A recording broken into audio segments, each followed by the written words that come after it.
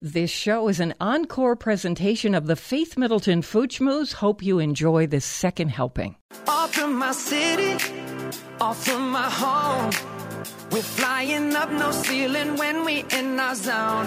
I got that sunshine in my pocket, got that good soul in my feet. I feel that hot blood in my body when it drops.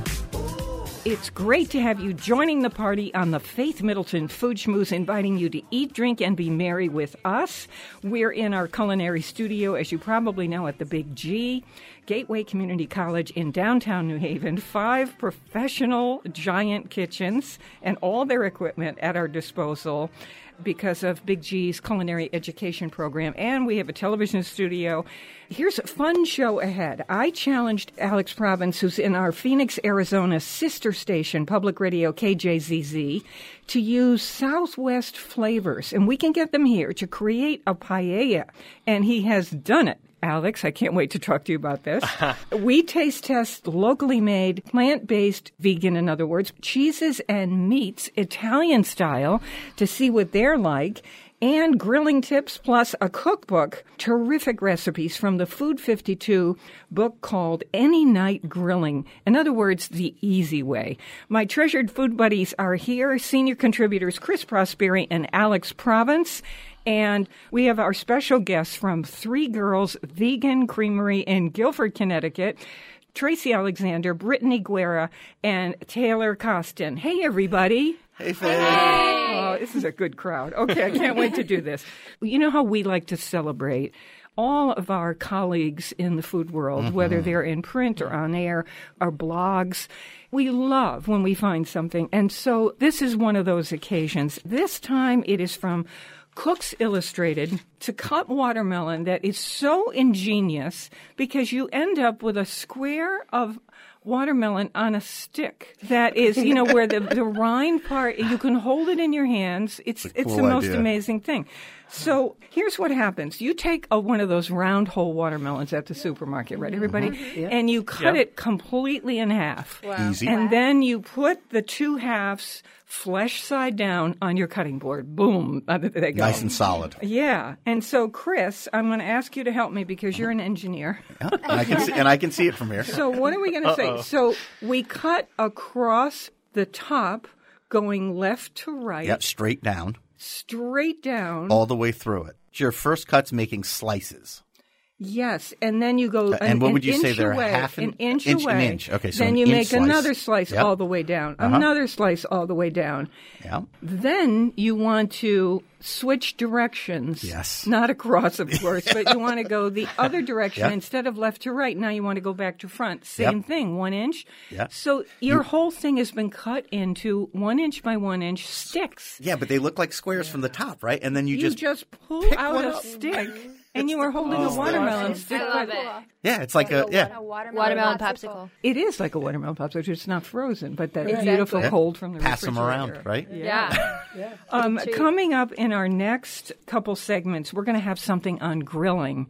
Any night grilling. Remember I just mentioned that.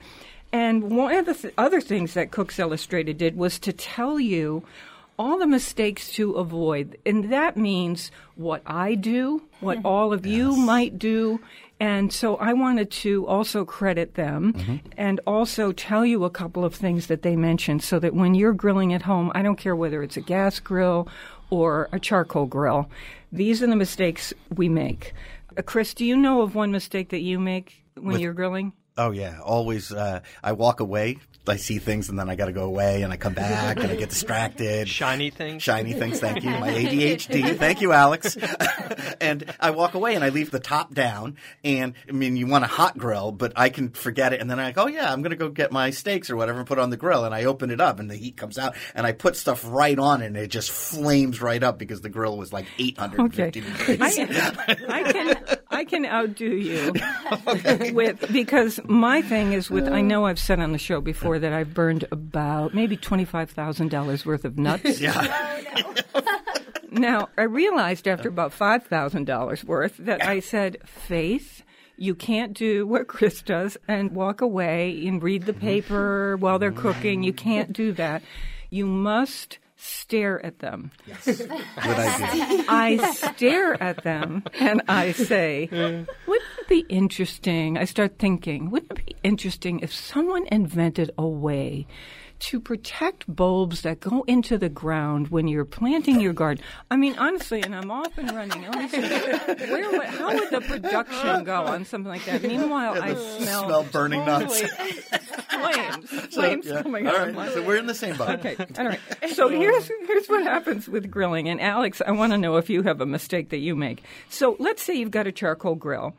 They say, don't use lighter fluid. Use one of those chimneys where you put newspaper in it. Mm-hmm. It just tastes better because the lighter fluid can taste weird. Yeah, I agree. Okay, yeah. So or I have the perfect grill. They make them now where they're gas assist. So I take my charcoal, put it down on it. I hit a button. The gas lights up. Wow. It gets the charcoal going, and then you turn the gas off. That's so really no chimney necessary. No chimney. With It's Weber makes one. I love that. It's the best grill. Okay. Then when you've got the chimney, they say too much paper. People are putting in too much paper, which I do. It's ridiculous. It takes about 15. I love the smoke. So much smoke. You do, Alex. That's how you smoke things. He just holds he holds the meat over the starter. Okay. Here's a mistake that I make. They say that many of us, if you're doing one of those chimney starters, we pour the charcoal into the grill itself before it is fully as hot as it can get in the starter. Yeah. It's supposed to be ash white all the way up to the top, not just in the 2/3 in the middle. Yeah. I do make that mistake. So they said, oh, no. Best practice is you want the top layer at least partially covered with ash. So that's good to know. I didn't know that. Oh, gas grill. I usually use charcoal and another grill that's like a flat grill. But I'm about to start using a different gas grill, and I know I would make this mistake. They said you lift the top up too many times to check on things. Let the heat out. I'm guilty. You need a window and a light grill makers of the world. No, like in your oven. You need a little window in the front and then a little light switch so you can turn it on and off so you can see in there. That's not a bad idea. That would solve all the problems. Or an electric shock machine. Yeah. Okay, here we go. Alex, one thing that is preheat time. So if you're using charcoal, you really only need about 5 minutes once it's ashy looking because that is screaming hot. Right. Yeah. With a gas grill, it takes, with the lid down, 15 minutes. But you can go and prepare something, as you see when we get to Easy Night Grilling, the book that's coming up. So I thought those were great tips. Here's a great way to do grilled tomatoes. Alex, I don't know about you, but I usually fry them. I go inside and I fry them because I get afraid that the seeds and the juice is going to fall all over. So they said, no, the trick is cutting the tomato not top to bottom in half, but across the middle equator. It holds the seed pods somehow. Scientifically, I don't know how it works. You know, another thing you can do, though, and I have a little cast iron pan, not a real heavy one, but just a small one. I leave it on my grill. Yeah. So I saute right on the grill. Yeah. Oh, you know what my tip is? If you are using charcoal, make sure you open the bottom vent and you keep it clean. So left and right. No air in there. And so all the old ashes fall into the collection pan. Keep that clean. I've put the lid on and then walked away and then have come back to a fire that's kind of not hot. Yeah, right. I know what you mean. It needs air from the bottom. Yeah.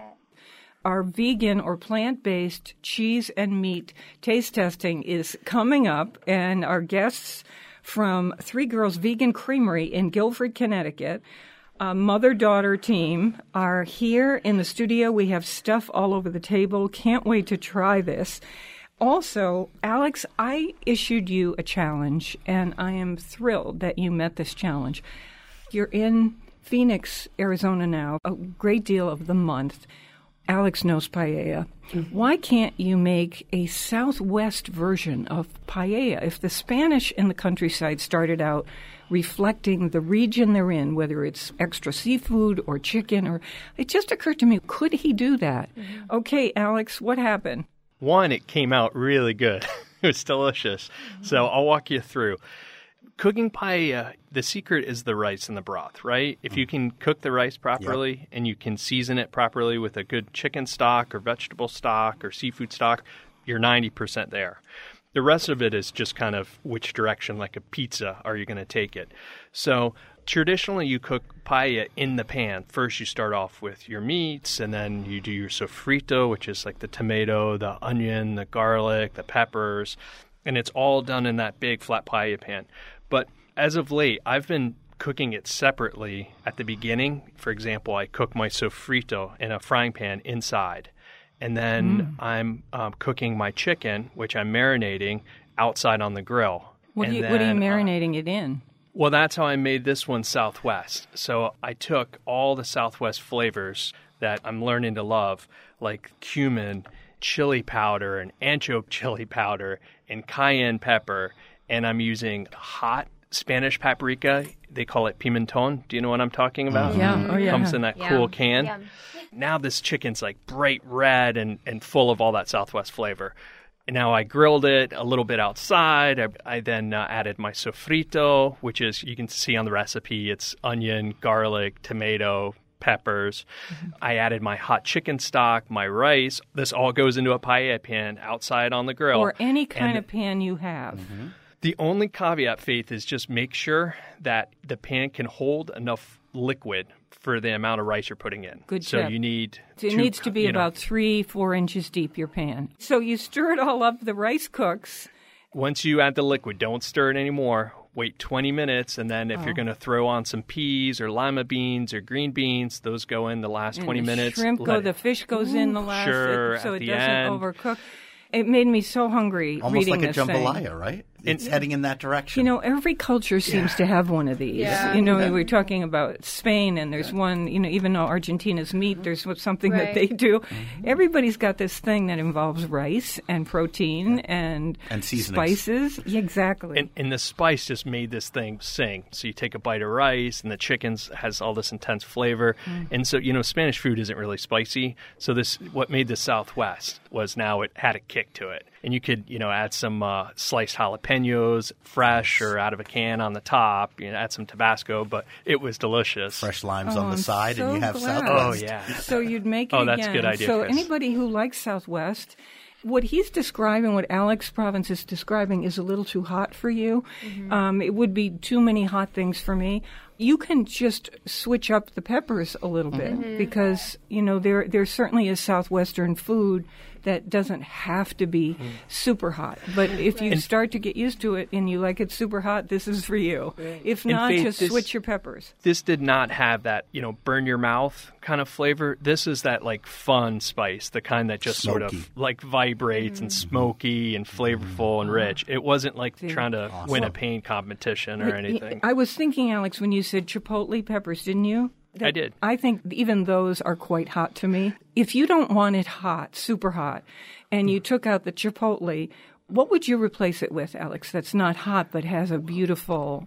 Spanish paprika. You know, you see it in the beautiful red tins at the grocery store. That is not hot. It's just smoky and a little sweet. It's delicious. Yummy. Be careful with the cayenne pepper. That's the one that you really just need a dash of, or just take it out entirely if you don't like heat. That's the one But thank you that's really so hot. much. Thanks for making me make it. Yeah, no, for accepting the challenge. And I think it sounds wonderful what you came up with.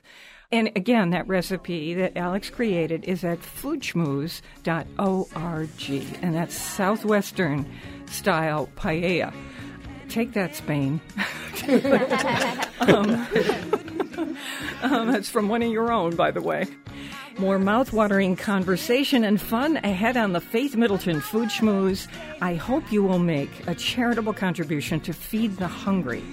And I also wanted to say that coming up, we've got this vegan or plant-based company here in Connecticut that is making cheese and meat from plant-based stuff.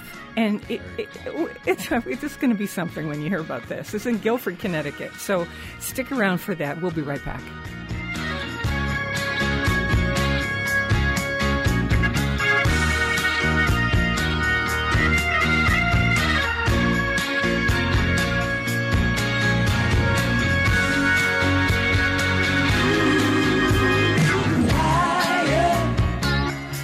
Kisses like fire, burn me up with fire. I like what you're doing now. Fire.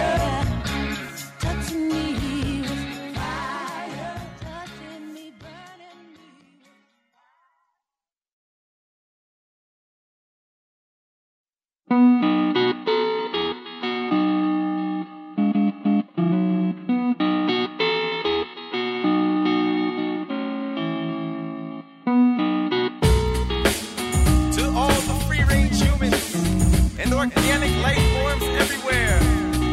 Hold your forks up with solidarity. Remember, you vote with your wallet, your dollar bills, your ballot. Alone is just a whisper, but together you can't stop it. OMG, it's the GMOs from the labs and the tubes where the fast foods grow. If you are what you eat, then I'm a UFO. Hope to God that my body still can decompose, cause I'm biodegradable. And you're biodegradable. You gotta stay biodegradable. But you find that the mind is highly persuadable. I'm Faith Middleton. You can sign up for our free podcast, copy of the show that arrives in your inbox wherever you want it every single week, and you can listen on your schedule. That's how podcasts work. Just go to foodschmooze.org, sign up once, and you are good to go. I'm with my treasured food buddies. We have Chris Prosperi, chef and co-owner of Metro Beast Restaurant in Simsbury, Connecticut.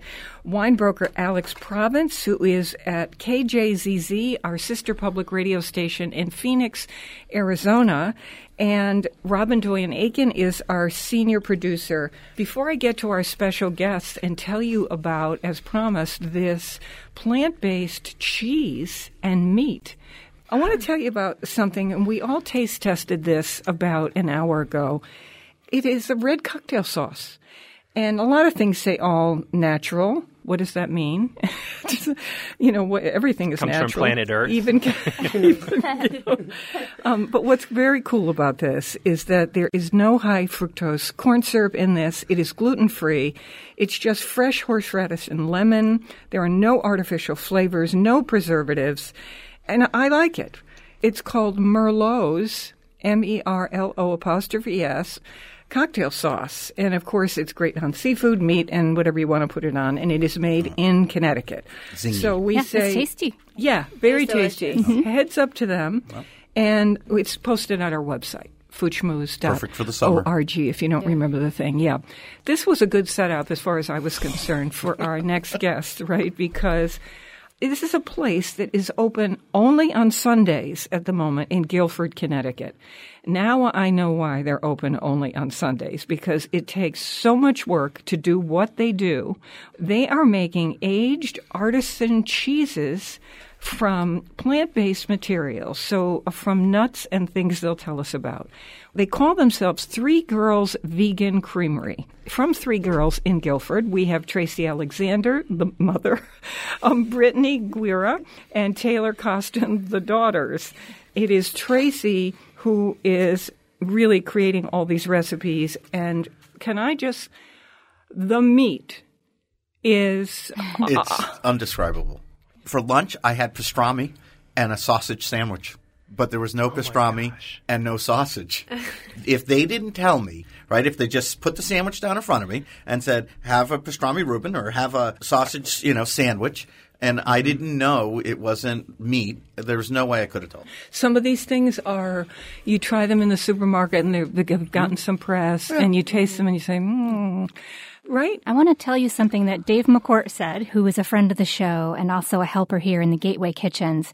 This got me. He said, if you were eating the sausage with your eyes closed, you would completely believe that you were having the experience of a real meat sausage, a real pork sausage.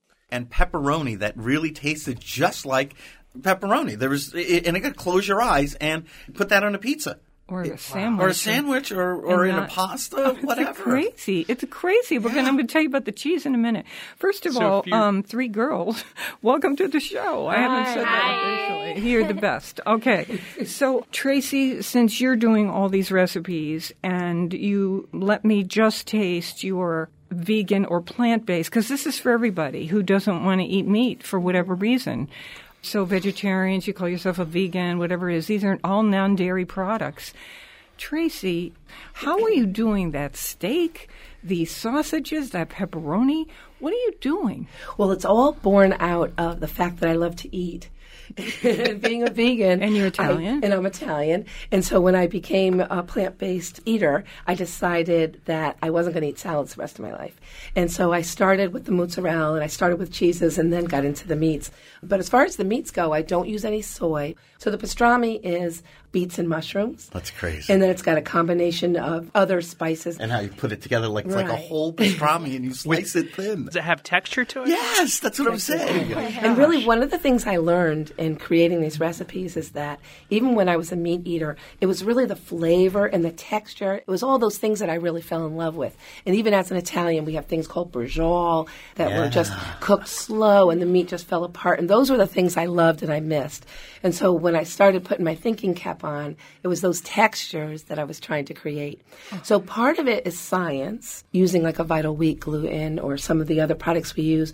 You have to realize that those gluten strands have to be broken up.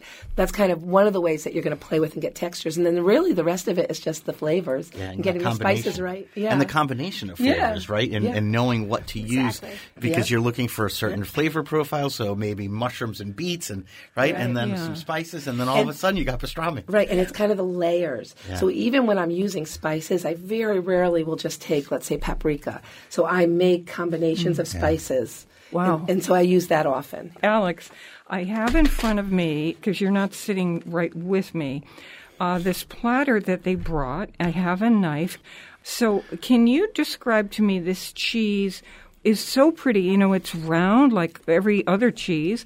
It's got a beautiful cheese-like texture, and there's some kind of berry in here. Is that a cranberry? That is. Yes. Okay, I'm going to go ahead. So that's a cashew-based aged cheese. And that cheese is something that is going to continue to ferment and culture as time goes by. So it's a raw cheese. It actually never goes bad because it'll just continue to become more flavorful. And then we encrust it in lots of different Oh, my ways. gosh. Are you jealous, Alex? We're going to get you some. I am. So we encrust the various cheeses in different ways. So one of those It's is unbelievable. a cranberry, pumpkin seed, fresh thyme pistachio. The other one is a vegan maple bacon pecan herb and a black peppercorn. get me that. I have about 15 different How do I get to that? encrusted cheeses that I use that same kind of cheese with. We have an old-fashioned fireball. That's crazy. It's really yummy. What does that mean? It So tastes what- like a fireball candy. Yeah, remember when you were young and you'd have a cinnamon? fireball? It does? Yes. What?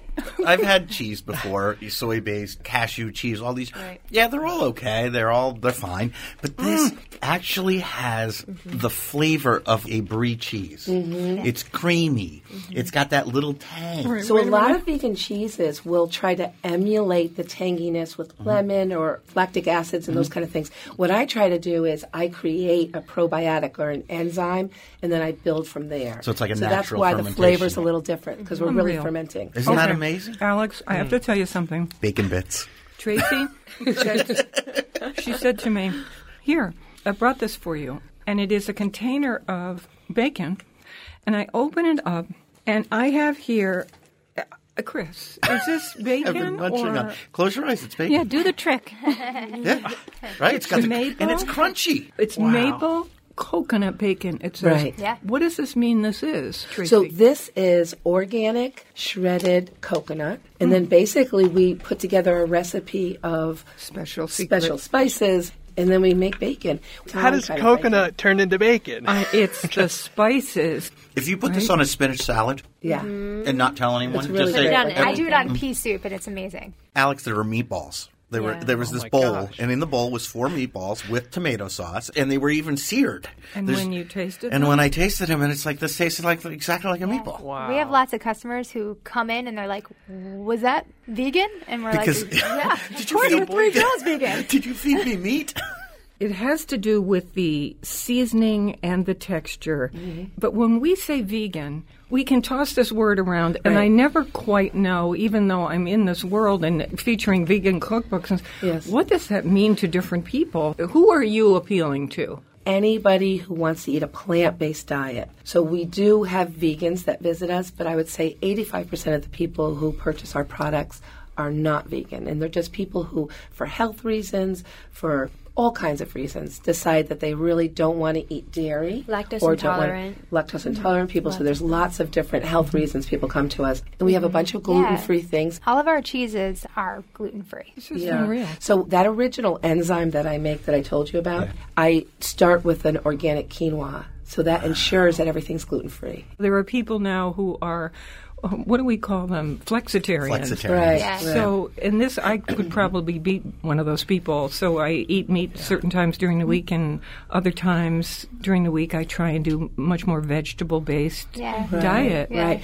So what we really try to do is provide options so that you can have a meatball sub, you can have, you know, a pastrami sub, and all the comfort foods that you might want, but you still want to be plant-based, you have those options. And that's kind of what we're trying to do. This thing they're doing, I have to say, has knocked me out. This is Three Girls Vegan Creamery, and they're in Guilford, Connecticut. You can, of course, look them up online, and they're open right now on Sundays because all the other days, as you might imagine, making all these meats and cheeses, and Tracy's unbelievably delicious tomato sauce. Yeah. They do lasagna.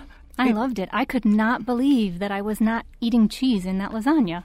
I It was know. amazing. Or what about the mozzarella and carosa that you had? I know. That's right. Thank you for reminding me. Yeah. So dipping in tomato sauce, and it had a coating on the outside, that sort of breadcrumb coating with the melty cheese inside, the way this appetizer is when you go to Italian restaurants. And would you say that wasn't mozzarella cheese, like real mozzarella cheese when you were eating it? I know. I was dipping it in tomato sauce going, they made a mistake. This is the real mozzarella cheese. They brought the wrong one. You guys are being pranked. Faith, is this something you can only get there on Sundays, or can you get it if you aren't able to make it to Guilford? So we are sold in stores from Boston to New York. We're increasing that all the time. And depending on the products that they select, so a lot of them will have the mozzarella and the aged cheese. We just kind of released our meats as far as the wholesale products. So we're doing a lot of pepperoni and hot Italian sausage. So yeah, it should be pretty widespread, upcoming. And really, if you come to our website, we have a store locator, or if you are interested in having it, you can call your local store and they can reach out. So I think Alex is really asking, do you ship? So if he's not in Connecticut, could he still try some of these things? Absolutely. Yeah. So we have a whole shop on our website. So you're able to go ahead and pick various products. We don't have everything up there, but we do have a really wide selection, and we do ship nationwide. You pick which travels well, right? Yeah. I really don't advise giving people, we're almost out of time here, but don't advise giving people food without letting them know what things are, because you never know. Somebody's got an allergy to something. Oh, yeah. But with this food, you want so much to just not tell a soul what's going on and just serve it. Right. Because when you get to the end and say to them, by the way, this is all plant-based. I made pastrami sandwiches. I mean, so I don't recommend it, but I can see why you would suddenly want to be that person. So, I thank you all so much for coming in and doing what you do, because on so many levels it's so important. So, and to make something delicious, because I know, Tracy, you and I have in common that we love to eat. Okay, Tracy Alexander, Brittany Guerra, and Taylor Costin, Three Girls Vegan Creamery in Guilford, Connecticut. Coming up, we have this book that we love, Any Night Grilling. That's grilling the easy way for busy, busy people. Stay right where you are. We love the local. Please support your local food growers and food makers. To get the podcast free every week, to find all of our curated recommendations, go to foodschmooze.org, and don't go away. Then McDonald's got a farm, GMO. And on that farm he had a chicken and a cow, but what they do now you really don't want to know. Why must we label it organic when that's the way we've been growing it for 10,000 years? I think the farm factory should label honesty to admit to what they are genetically and chemically. Is there a bioengineer in the house? Is there a bioengineer? I need some help with this label. How do you say this? Calcium polyphosphates? Is this nutritional claim a fairy tale or a fable? Come chemical,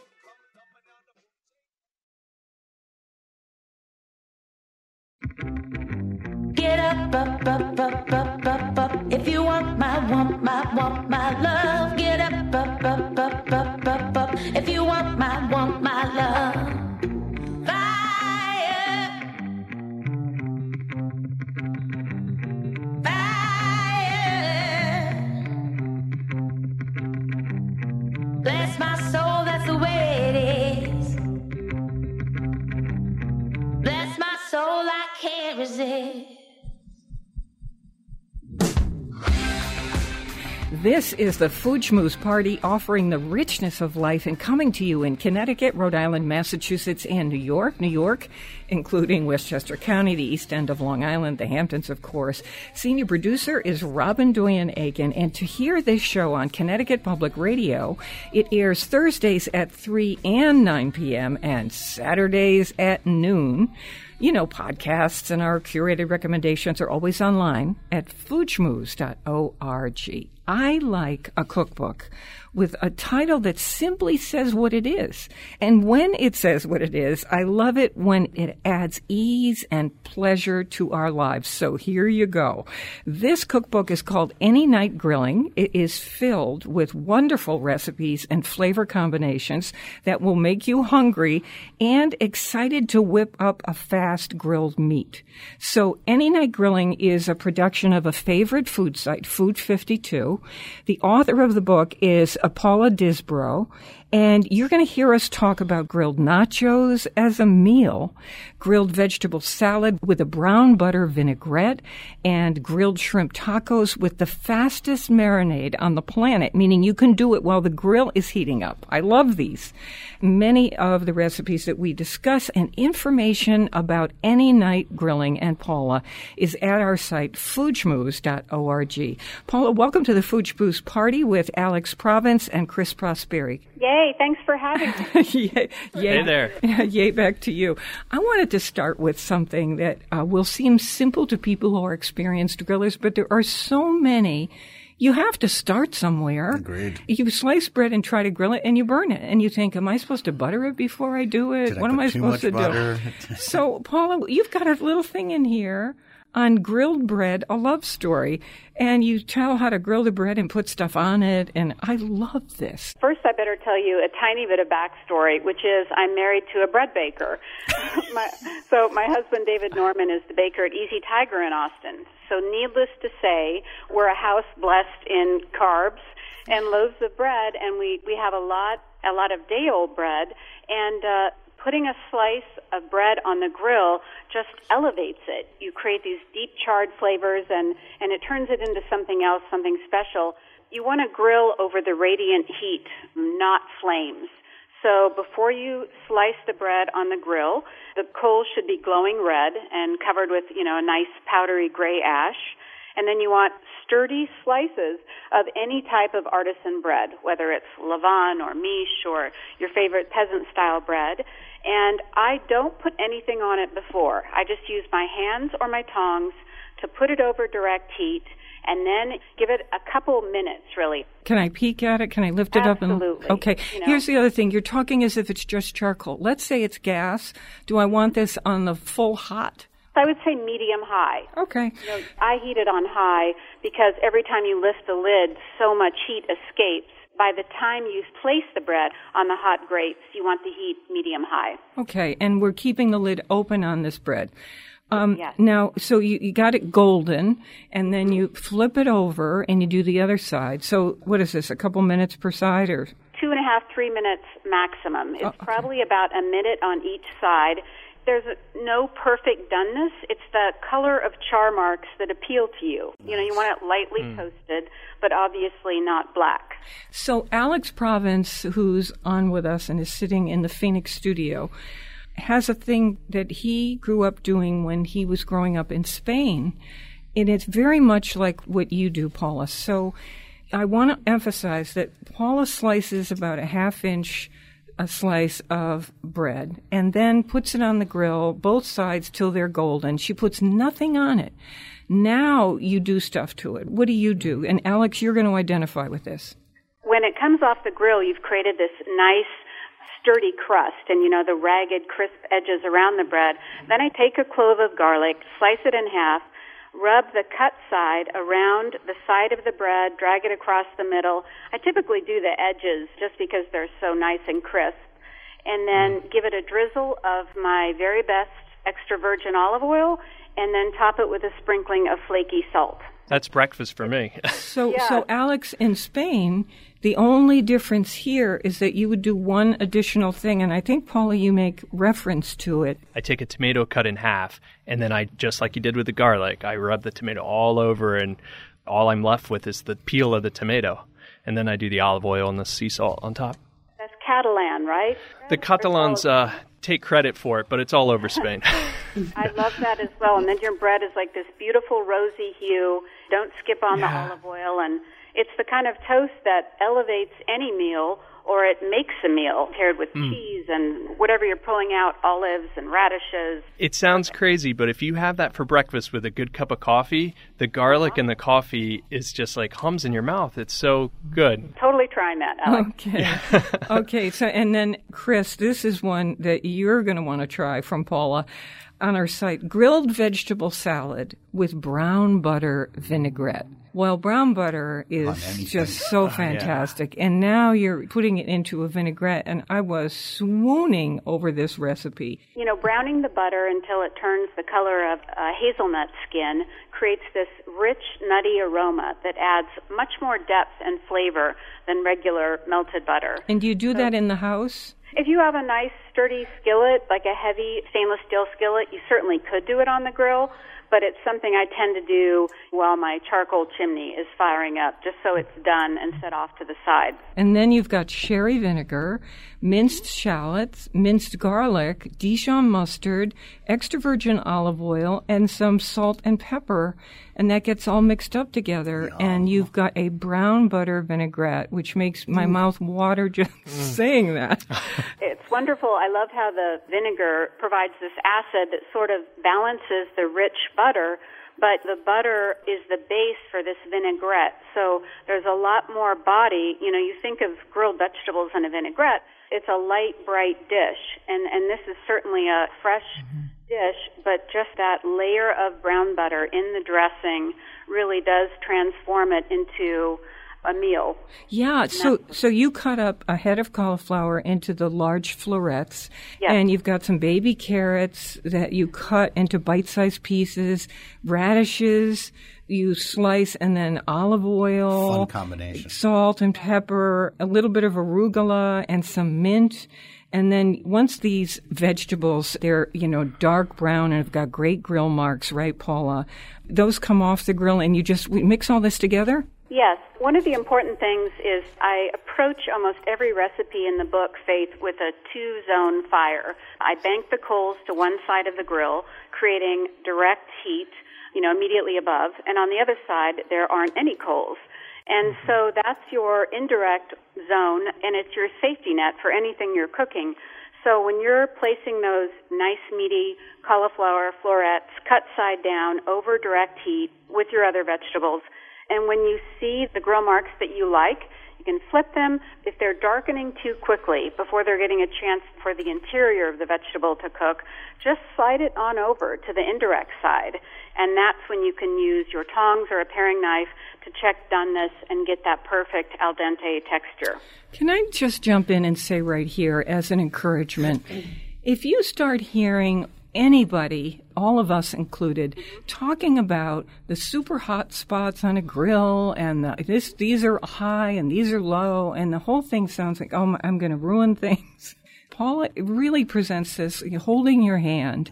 It is simple. There's a very hot part of your grill, and there's a less hot part, even sometimes just warm. And so to sear things, you go in the super hot part and cook them faster, and then you start moving them over so they don't burn. Every once in a while, I will go into a restaurant, and I probably do it once a year, and I order that big mess of nachos with all the stuff. And we love that. And I think it is the most fun. I wish I could do it all the time, but so here. Gotta go down hard once in a while. So here's a recipe in your book called Any Night Grilling for grilled corn nachos, and this can be a meal. And it doesn't have so much junk that you would feel terribly guilty, yet it's got a richness to it and good stuff where you think, oh, yes, I get to eat this. So tell us about this, Paula. It's fun, Faith. I'm raising my young kids in Austin, Texas, and they're both little native Texans, and that sort of delicious food is all around us. And as a parent, I just feel like once in a while you got to say yes to nachos for dinner because it's fun and everyone loves them and it feels like a little bit of a party. And so this tends to be like a Sunday night dinner for us. What I do to sort of feel less guilty about a mountain of chips and cheese is I char ears of fresh corn on the grill just until they get blackened char marks in places and the corn starts to release its juice. And then I also char some cherry tomatoes. I take the corn off the cob and toss it with a little lime juice, salt and pepper, and get the tomatoes in there. It lightens and brightens the dish. There's fresh cilantro and some good, I believe there's some cotija and some Mexican melting cheese or jack cheese. They always disappear quickly, served alongside your favorite salsa. And it's a very festive meal. So in certain Mexican restaurants, I know where Alex is and where I am, because there's a very good Mexican section in my supermarket, there's this thing called crema. And so you can use sour cream if you don't have it in your market, and you drizzle it over the top of this thing. But what is crema? Crema is essentially Mexican sour cream, but it has a pouring consistency. So it has this wonderful, rich, thick body and slightly tangy flavor, and it's pretty killer to finish these nachos. A few dollops or a nice drizzle across the top. We all go to pickled jalapenos are kind of the staple, but it's fun to mix those slices up with pickled banana peppers as well. And they just have their own brightness that just elevates the dish. It's still so satisfying, but it's just brighter and feels lighter with these vegetables, herbs, and pickled vegetables. Are those banana peppers, those vinegary ones I love? I always keep in my jar from my fridge, right next to the pickled jalapenos. They're addictive. Let me go to another recipe we have on the site that we thought was so much fun. We're all huge taco fans on the show. We had these for lunch. Yeah, your shrimp tacos. What I was saying about this at the beginning of the show was that this is like the fastest marinade around. You can put it in there for hours if you want, but you could do it in the time that the grill is heating up. It took me 2 seconds to make it once I had the ingredients out of the refrigerator. You know, Amanda Hesser from Food 52 is an old friend of mine, and when she first came to me with this book, you know, I think she saw me as sort of a problem solver, you know, being a working mom with kids and a competent cook, but someone who would go on this journey as a cookbook author, understand how to pull together recipes that are tasty and fast. And so for these shrimp tacos, it doesn't take a lot of extra flavors when you have, you know, great Gulf shrimp and you have that delicious charcoal flavor of the fire.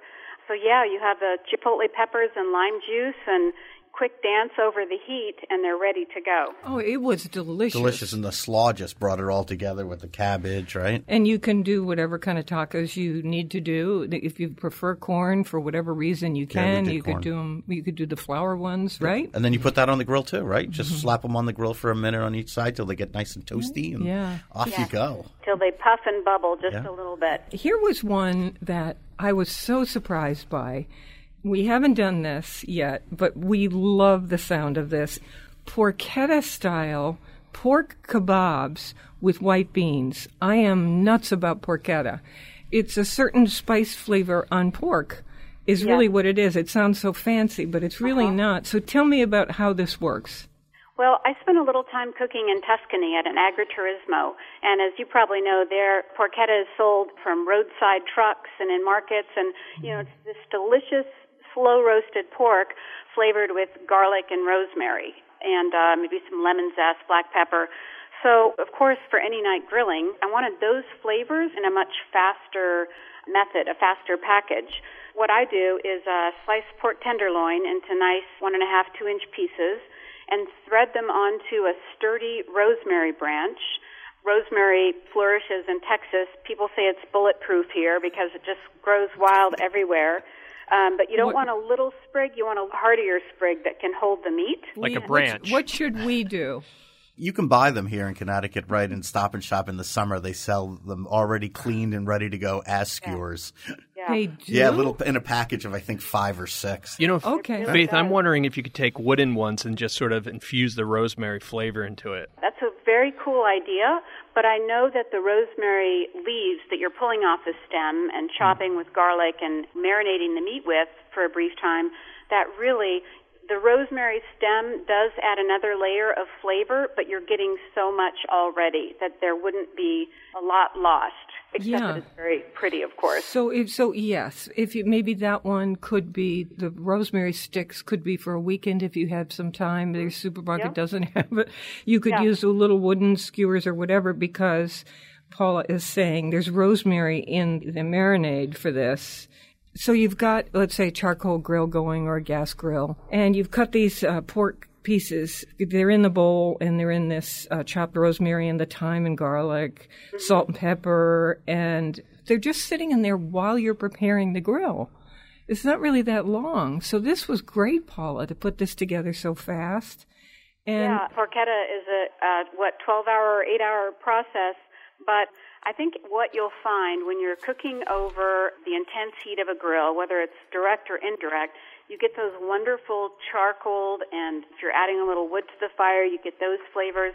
They create so many layers of intrigue on their own that you don't need a lengthy marinade. A quick toss in olive oil, salt and pepper, and a scattering of herbs. I would do that first when I walked in at 5 o'clock, and then I'd like the charcoal chimney in 30 minutes when I'm ready to dump the coals and pull the fire together. Then you can skewer the meat, and there will be plenty of flavor. I want to call your attention to a couple of things that are in the book that we didn't have time for, and I wish that we did. There's one recipe for a favorite grilling cheese of mine, and in the winter I do it in a cast iron skillet, and in the warmer weather I'm out on the grill, just like Paula, cooking this Greek cheese called halloumi. And it is a very sturdy and semi-salty cheese that is beautiful on the grill because it really is so firm and it crisps up. And Paula, you have it here with blood oranges, green olives, and pistachios.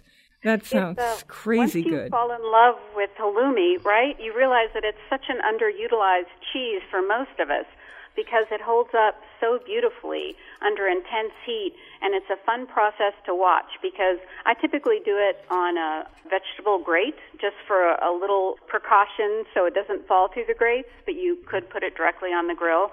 But it's fun to watch the outside sizzle and toast and develop this crispy exterior and grill marks, and the inside just starts to yield a little bit and bubble and soften, but it holds together, and it's very easy to flip. Mm-hmm. It is really good, and a good slice of it is your essential protein, because it's not as expensive as a fine French cheese, but there are, some of the Greek import stuff is a little bit higher priced. Well worth it. So it could be $9, right? But you're slicing it up and putting those slabs on the grill or the grate that Paul is talking about. Thank you so much for doing a book like this, because I'm your person.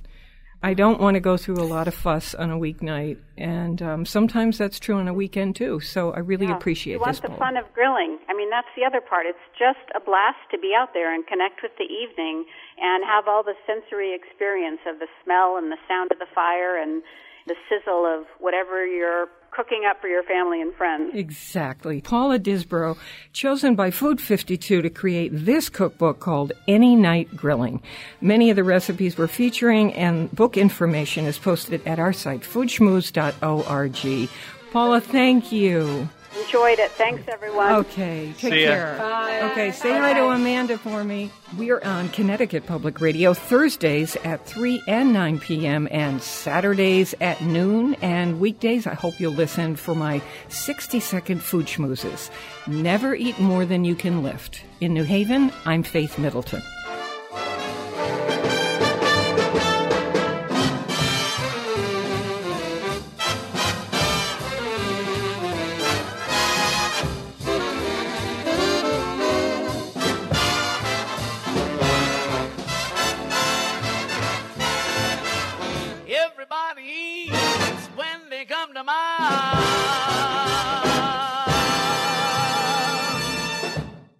Hey, don't want the party to end? Well, neither do we. Talk with us anytime online at foodschmooze.org.